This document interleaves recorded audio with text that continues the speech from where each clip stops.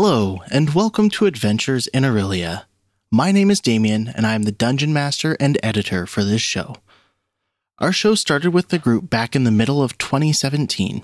Back then, we were all still new to being recorded, and I was still learning how to get set up for the show and how to edit things into an episode.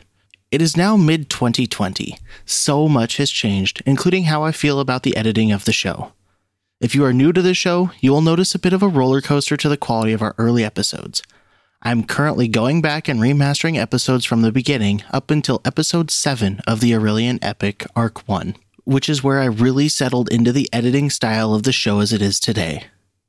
These episodes are having their audio cleaned up, new music and ambiences added, and are having the cuts in the audio tightened for a better flow of the story. I just wanted to get this mini explanation out there so you're aware of the rolling change in audio quality, and so that you can know that the audio doesn't just get worse and stay there. Check for the remastered tag at the end of an episode title to know where I'm at in this process.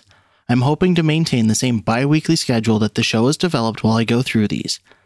Episode 1 of the Mia Vet story has already been remastered as you are hearing this, and should be next in the list for our show. A couple of technical things for the process. Originally, our episodes were edited in Audacity. Audacity is a destructive editor, so up until episode 6 of our Mia Vet story, I am stuck working with the hard-edited files from way back. As a result, some of these first few episodes have some weird volume levels and EQ that I can only do so much to fix. This should get better after episode 7, where I move to Hindenburg Journalist, which doesn't have all the edits baked into the files, and I can redo those for the remaster.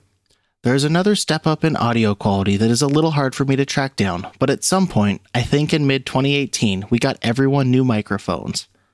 Thanks for giving us a shot. I hope you enjoy the show.